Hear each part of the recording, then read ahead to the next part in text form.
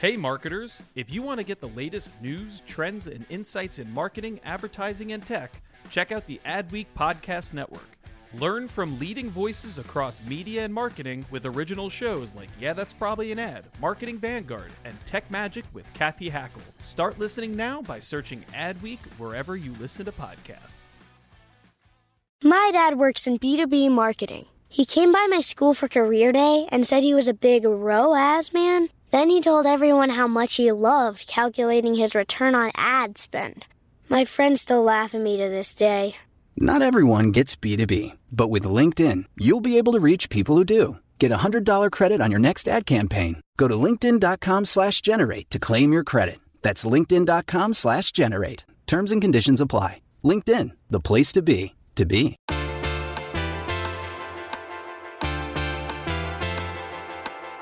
You're listening to Yeah, That's Probably an Ad. This is the Adweek Podcast, and we are in London.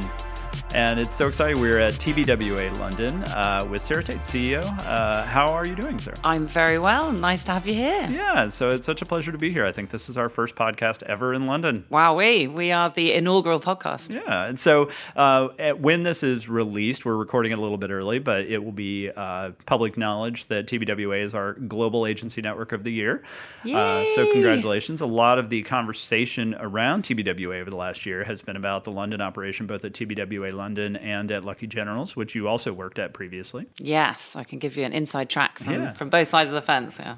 Well, great. So what we want to do is basically just talk a little bit about your career path, which I think is fascinating. You've literally worked at every single agency in Britain. That's sort of true. And during that period of time, I've pretty much done every single job at every agency, apart from being a creative. So, yeah, I've been in the industry 2 decades. Obviously, I'm only 25, so I started really young. Yeah. And actually, I tried to get a job as an account man, but no one would give me one. So I just took a job as a planner anyway, which actually turned out to be much better and much more suited to me. But I was a strategist, a strategy director for the first 12 years of my career. And then I took the unusual move into new business, which is not a fashionable move for strategists to do. But actually, I was a mother at the time, and they're really all for moving people around the business and switching people between disciplines. And actually, I loved it because strategic skills are really valuable in building your own business, not just building a client's business. And that's really where I learned how a communications company, how it works, how it services clients, how it makes money. The old adage, you can have as many strategies as you want, but if you haven't got any business, you haven't got a business. And actually that applies as much to your own agency as your client's company. So it really sort of taught me to understand the runnings of a business rather than just apply that to a client. And then I became MD, went into general management, and then eventually I've ended up as a CEO, which was a path I hadn't planned from the start, but I've absolutely loved it. Yeah, so tell me a bit about your last transition. You were at Lucky Generals when you came in. So when did TBWA acquire Lucky Generals? 2017, end of 2017, yeah. So I'd had my second child, and I'd left my old agency. I'd been there for 10 years, and the time was right for me. I'd finished having my family. I'd had an amazing 10 years, and I thought, it's time to have a new adventure. It's time to go out into the world and learn some new things. So I went to Lucky Generals because it's an amazing agency. It's an amazing startup, and I had a great year there. And then after the acquisition happened, they were looking for a CEO to come here. And I was sort of listening to the conversations happening behind me. And then at some point, we just all looked at each other and said, hang on a minute, that's a great job for me to go over and do. And actually, the person I've got to thank is our Chief Creative Officer here at TBWA London, because him and I had worked together at Mother many, many years ago. And he actually suggested, I think he said at the time, we need someone like Sarah. And they were like, well, we actually have Sarah. She's over here. So why didn't anyone put those things together before? So I can blame him in the tougher days, and then I can thank him in the easier days. But yeah, so I got to come and basically be reunited with him and sort of hop over the other side of the bridge, as I call it, because they're literally like 15 minutes away, Lucky Generals, and sort of and come over and be part of this amazing story here. So you're obviously a veteran of the London agency scene, and one of the things I think is fascinating in the way of that TBWA London is a microcosm for the network is that it's been a roller coaster of a kind of a reputation. I want to say that the high watermark to me, as admittedly someone not in Britain, is TBWA, London seemed to peak around 2007, 2008. Like it was really one of those agencies everyone was paying attention to, and then kind of drifted off the radar, at least internationally. How would you describe kind of the way you've seen TBWA London over the course of your career? That's a really interesting question, actually. I think there's a good learning in there for all agencies, which is, I think RGA, they say they reinvent their strategic approach every 7 years.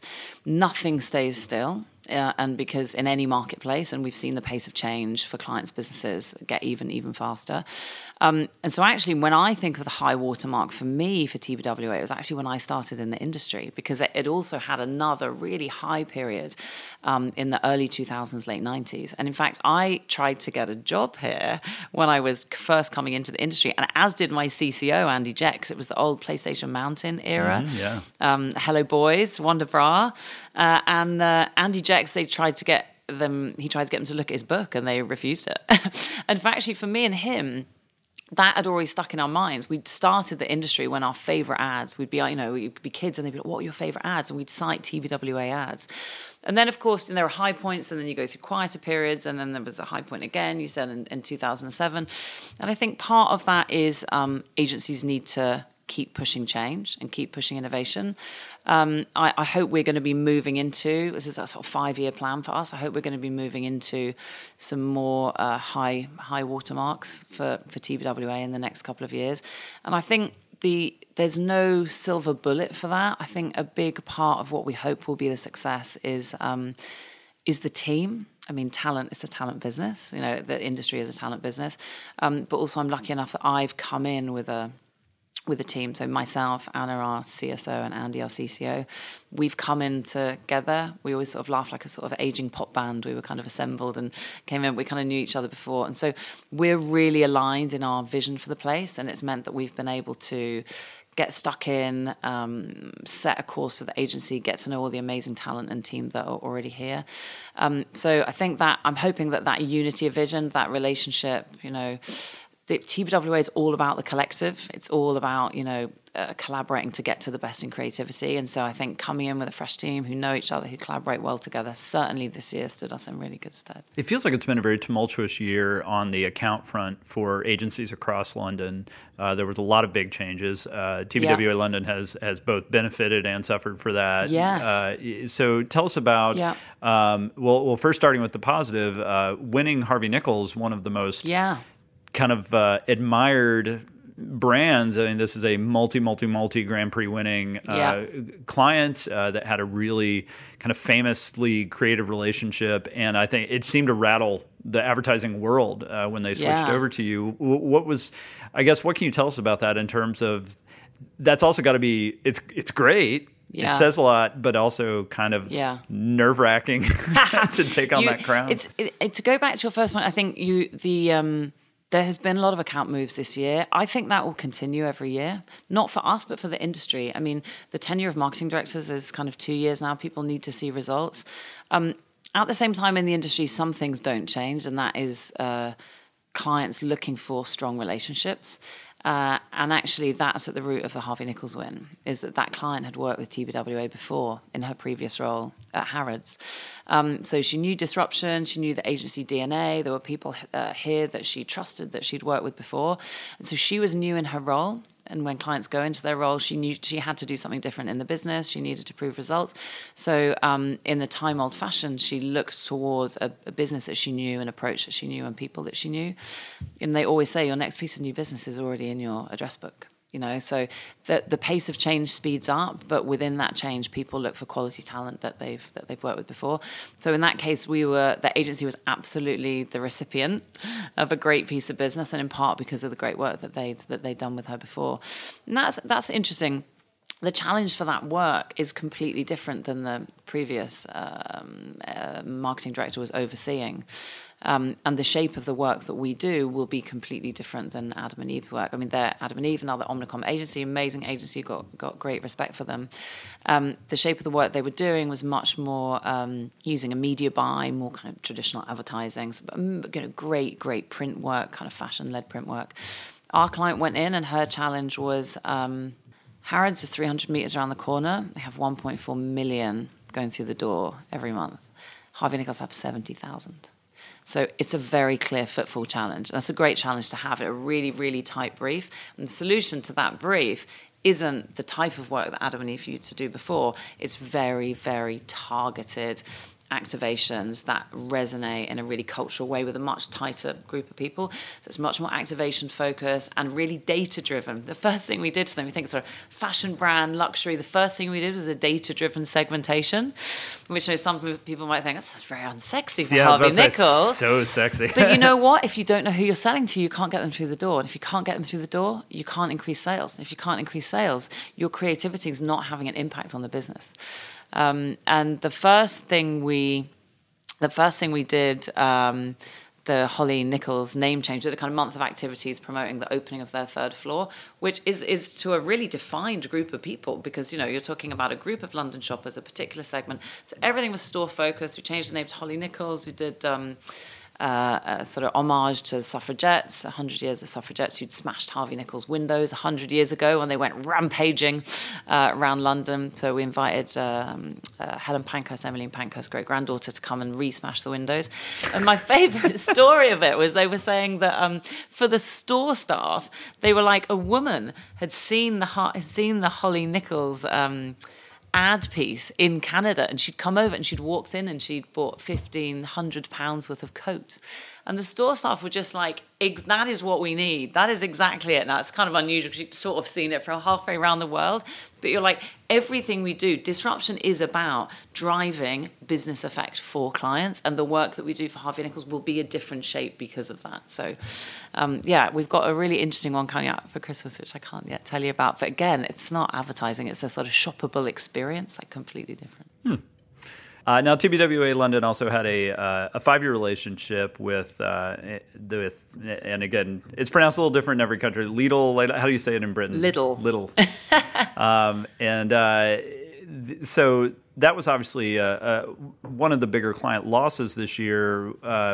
What can you tell us about that and what the message for you from that one was? Really interesting. I have worked in retail, been lucky enough to work in retail for a long time on different clients. 5 years is like in dog years in retail, it's like 50 years. So for an agency to keep a retail account for 5 years is kind of bonkers. So it's not surprising that after 5 years they look to go to market. And actually this year, I think in the last 2 years, Asda's been up for pitch, Sainsbury's has been up for pitch, Tesco's has moved. I mean, it happens. And Lidl had actually also just moved their media as well. They're a sort of they're an efficiency-driven business, so clients look to drive efficiencies by moving. We're really proud of the work that we've done, but also that the team here have done over the last few years, because I cannot claim much of that work, because a lot of it was done before we came, but really great creative work.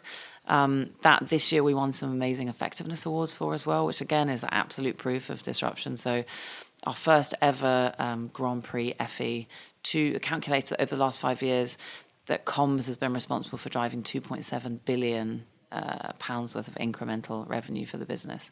So we're really proud of what we've done. As you said before, the industry changes really quickly. So we were invited to repitch. We didn't take them up on the offer.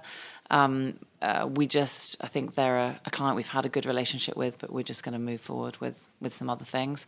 As you say, sometimes agencies benefit from those moves. Like we got Harvey Nichols, and then sometimes you don't. Where would you say are the biggest gaps in your portfolio in terms of categories that you don't have at the moment in clients? We would love to get another retailer. We'd love to get another retailer. Retailers lock you out from all other retailers, pretty much, particularly a supermarket retailer, because they also sell toiletries, Lidl sell non-food items. So if you've got one of those, you're locked out from a lot of others. So definitely another retailer, and actually could be retailers in different sectors. We've got amazing experience there. I've got an amazing team here who from the end of February will have time available to do that, and we've got an amazing effectiveness track record. We're also actually launching TBWA Mobile in the next couple of weeks in the UK, and we've noticed that particularly for retail clients, there's a need to own the mid to low funnel, the kind of direct to market purchase channels.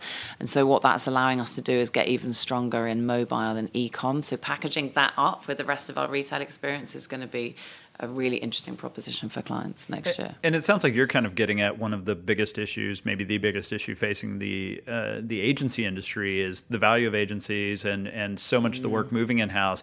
And the kind of moves you're talking about are the kind of moves that clients seem to feel the agencies aren't embracing enough, and that they are still clinging to the kind of the sexiest creative aspects of the work, but not the trench work of data and customer experience and some of these issues. Is that something that's always kind of top of mind for you, or that you? Yeah, and actually it's one of the reasons I came to TBWA, because I came from a hugely creative agency, but an agency that was not part of a network. And I'd always been, I used to have a joke with the guys like, indie till I die, I'll never join a network. But actually one of the reasons that I came is the pace of innovation has to really, really speed up, and it's quite hard to do that as an indie in this marketplace. And I came in because TBWA is basically a massive sandbox where there are offices in the collective that are much bigger than us, that are really, really advanced in certain areas. So for an agency of our size in London, as sort of an agency that's from a classic ATL background, our data capability is enormous and second to none. And we see the same with, we're actually rolling out TBWA Mobile, because it's an offering that we're taking that they already run in Amsterdam. And I'm like, great, let's have it. Let's plug it in here. So it's actually a way of being able to kind of supercharge and superpower that innovation. Same with production. We're going to have a big push on being able to do a lot more agile in-house production for agencies, for clients in this coming year. And again, in my previous places, I've looked to build production studios. It's taken a long time. Well, here I go to the global CEO meetings, and there's the guy in LA who's built the whole of the LA content studio for Apple, and they're like, here you go, we'll show you. Here's the plan on that. Here's what worked. Quickly, here's what worked. Here's what didn't work. So I can learn and just bring it back to this office, kind of straight away, rather than having to go through the much slower, iterative pace of change of trying it yourself, seeing what works, seeing what doesn't work. So I think the mindset in agencies, lots of agencies are willing, but you've got to kind of fail and you've got to work out how to do it, and that costs money. But actually what I love being within this office and now being part of a network, or as we say, a collective, is I can learn from the successes and failures of the other markets, which means that we can do it here in a much safer way and in a much quicker way. Well, and that also segues well to my next question, which is, it's not to say it's rare, but it's always interesting when you have two offices in the same network in the same city doing the same kind of work, which we have with TBWA London and Lucky Generals. You obviously have a good relationship with them because you came up through Lucky Generals, but the TBWA CEO Troy Hanna has said that he has no plans to merge the two. This is not acquiring Lucky Generals, was not a plan to make that TBWA London. So how is that split going to work? What do you think they are really good at that makes them distinct from TBWA London and vice versa, where you can coexist in a way that makes sense? Yeah, really interesting. So we're friends. We have a familial relationship, but you're right, we are two independent businesses. And actually this year we've had the conversation, because it's come up a couple of times, would we pitch against each other? And we're like, hell yes, we would. And may the best man win, which I totally love. But we do, we offer different things to clients, and I think we appeal to different clients. I think firstly, we have a different culture. So they are a young, fresh agency. It's a very entrepreneurial, process fluid kind of place. And for some clients, that's great. And for other clients, it's a little too much. It doesn't suit the way their organization works. At TBWA, we are the disruption company, and actually lots of clients know about disruption. They understand the proven effects of disruption being an approach to thinking and work which unlocks business success, and actually they want to buy into that. They want to buy into an approach, a method which is proven, and it's easier for them to get their own businesses and their boards to buy into that. We are more fully integrated over here in terms of we have a much stronger data offer. We've got a much stronger e-com offer, and that really comes from the history of TBWA, the clients we have in the building. We've run fully integrated retail for a long time. We have Nissan here.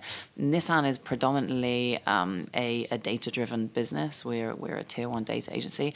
So we also have a kind of a different core skill set. we both, I think, do populist creativity, but I think we do approach it in slightly different ways, have different skill sets, and suit a different type of cultural client as well. I feel like you were really just laying the foundation for when you do end up pitching against them. Be like, well, here's this podcast where I explain. It's so funny, and between you and I and this podcast, this year we did our first RFI to get onto a pitch.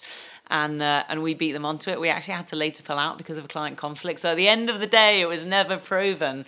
But it was great because it was really a client being able to look at the type of output that they wanted to get to. They would have got to, you'd look on a reel and you'd see similar stuff from us and Lucky Generals. But it was just the approach, the process, the inputs that we were going to take the client on to get to that output just suited that client better. So it was just really interesting to see it borne out from a client perspective, what they were choosing from one agency versus the other. One issue I wanted to be sure we talked about, because I know this is a point of pride for TBWA across the network, is how women have grown both in terms of creative leadership, but also in terms of executive leadership. You're the CEO of the Office of Lucky Generals is led by a woman.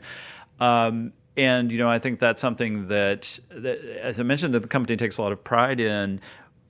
It feels like TBWA is being a bit more, not to say serious about it than other networks, but that that these are major offices that women are. And do you feel like, obviously I expect you would say, yes, it's a great company for this kind of thing. But in comparison to ways that it's being done poorly sometimes in the industry, what do you think TBWA is doing right in terms of empowering women into leadership? It just puts its money where its mouth is. It takes decisions on things. So I always use this example just because, I work 4 days a week, which is very unusual at a CEO level for a first-time CEO as well. So remember, I hadn't been a CEO before I took this job. So they were taking a risk on me as someone moving up into this job, someone who has a 1-year-old and a 3-year-old when I started, who was going to do 4 days a week. And I when I've looked previously in other companies at hiring people on 4 days, people say, it's just much more convenient for us if they work 5 days. Yeah, it is. It is. Would it be more convenient for this office if I was in 5 days? Yes, it probably would. It's most convenient if you work 7. Yeah. But would I be doing this job if I had to work 5 days? No, I wouldn't. And ultimately, it's about understanding those decisions and taking that decision and understanding that what seems immediately the easiest thing to do right now is not in the longer term necessarily going to pay off. One of those things I think is, so there are some small practical things. There are also much bigger systemic issues in the industry that we need to solve. But just some small practical things like we changed our maternity and paternity policy when we came in because the agencies in the UK have wonderful, wonderful policies, and you often get very enhanced pay for a period of time, so that you can take months off after you have a child. But you only get those once you've been in the industry, once you've been in that job for say 2 years. So I sat in my old job when I was having a family because I was like, if I move, I've got to stay there 2 years, and before I'm going to get my money, and I'm in the middle of having kids. And when we came in here, the first person I offered a job to as a BD, she came back and said to me, I'm not going to take it because I've just got married and me and my husband think about having a family, and if I come, I'm not going to be able to have kids for like 2 years. And a lot of people, realistically, practically, you're thinking about having kids in your mid-late 30s in this industry, lots of women.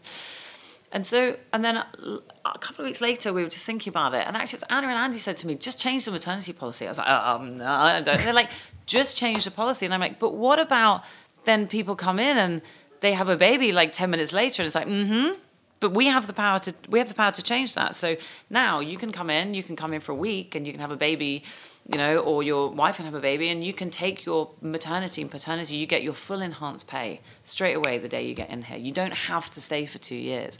And that's just a really small thing, but that is a practical reason why women at a certain point in their career don't move on and up. Yes, if we worked it out, it would probably cost us some money, but in the long term, we will benefit hugely because we will have a more diverse workplace. And in some ways, that was a small change that we were empowered to make. I was like, do I have to ask Troy? And they're like, no, you can just do that. But similarly, when Troy hired me, no one at any point in time said to me, will you go to a 5-day contract? I was on it at Lucky Generals, and they switched it over here, and it was taken as read. No one even brought it up. And it's just those tangible things. We can sit around and we can have symposiums, and we can discuss the bigger challenges, etc. But and TBWA, I think, are great at taking action now on the things that we can take, the low-hanging fruit. And you need a combination of those immediate short-term things and, of course, discussing the longer-term systemic issues. I think what I've witnessed is TBWA has been really serious about taking those actions. Not to end the conversation on a somewhat dour note, but it doesn't feel Brexit, like... is it? Yeah. It doesn't feel like there's a tremendous amount of optimism about the British economy, nor, to be fair, the U.S. economy. Looking forward to 2019, what is your personal kind of outlook, and as a company, what's your outlook for 2019, and also what are you doing to prepare for that so that you don't end up in a position of being surprised by a recession? Recession's almost the new norm. Like, we've been in a recession since early 2000s. It sped up, it slowed down at different times, but it is the new normal. So in some ways, I think the industry in the UK went through seismic changes 20 years ago around like really improving efficiency and things like that. TBWA, Troy always say, just don't admire the problem. Don't sit around and admire the problem. Just get on with finding solutions for things. And so no one's waiting to see what's happening. We're just trying to iterate and improve every day. And ultimately, I think there is still... creativity still provides a competitive advantage. It just takes a different shape. So yes, for some clients it could still be TV. For a lot of clients it isn't TV anymore. For a lot of clients it isn't ATL. But those clients, there is still the benefit in them really having a really strong strategic platform, a really strong idea that can glue things together. Even more so as we see clients moving into more... scattered channels, so more mid-low funnel coming off of the usual broadcast. Actually, spend can get what I call particularized, small, short-term performance marketing all over the place.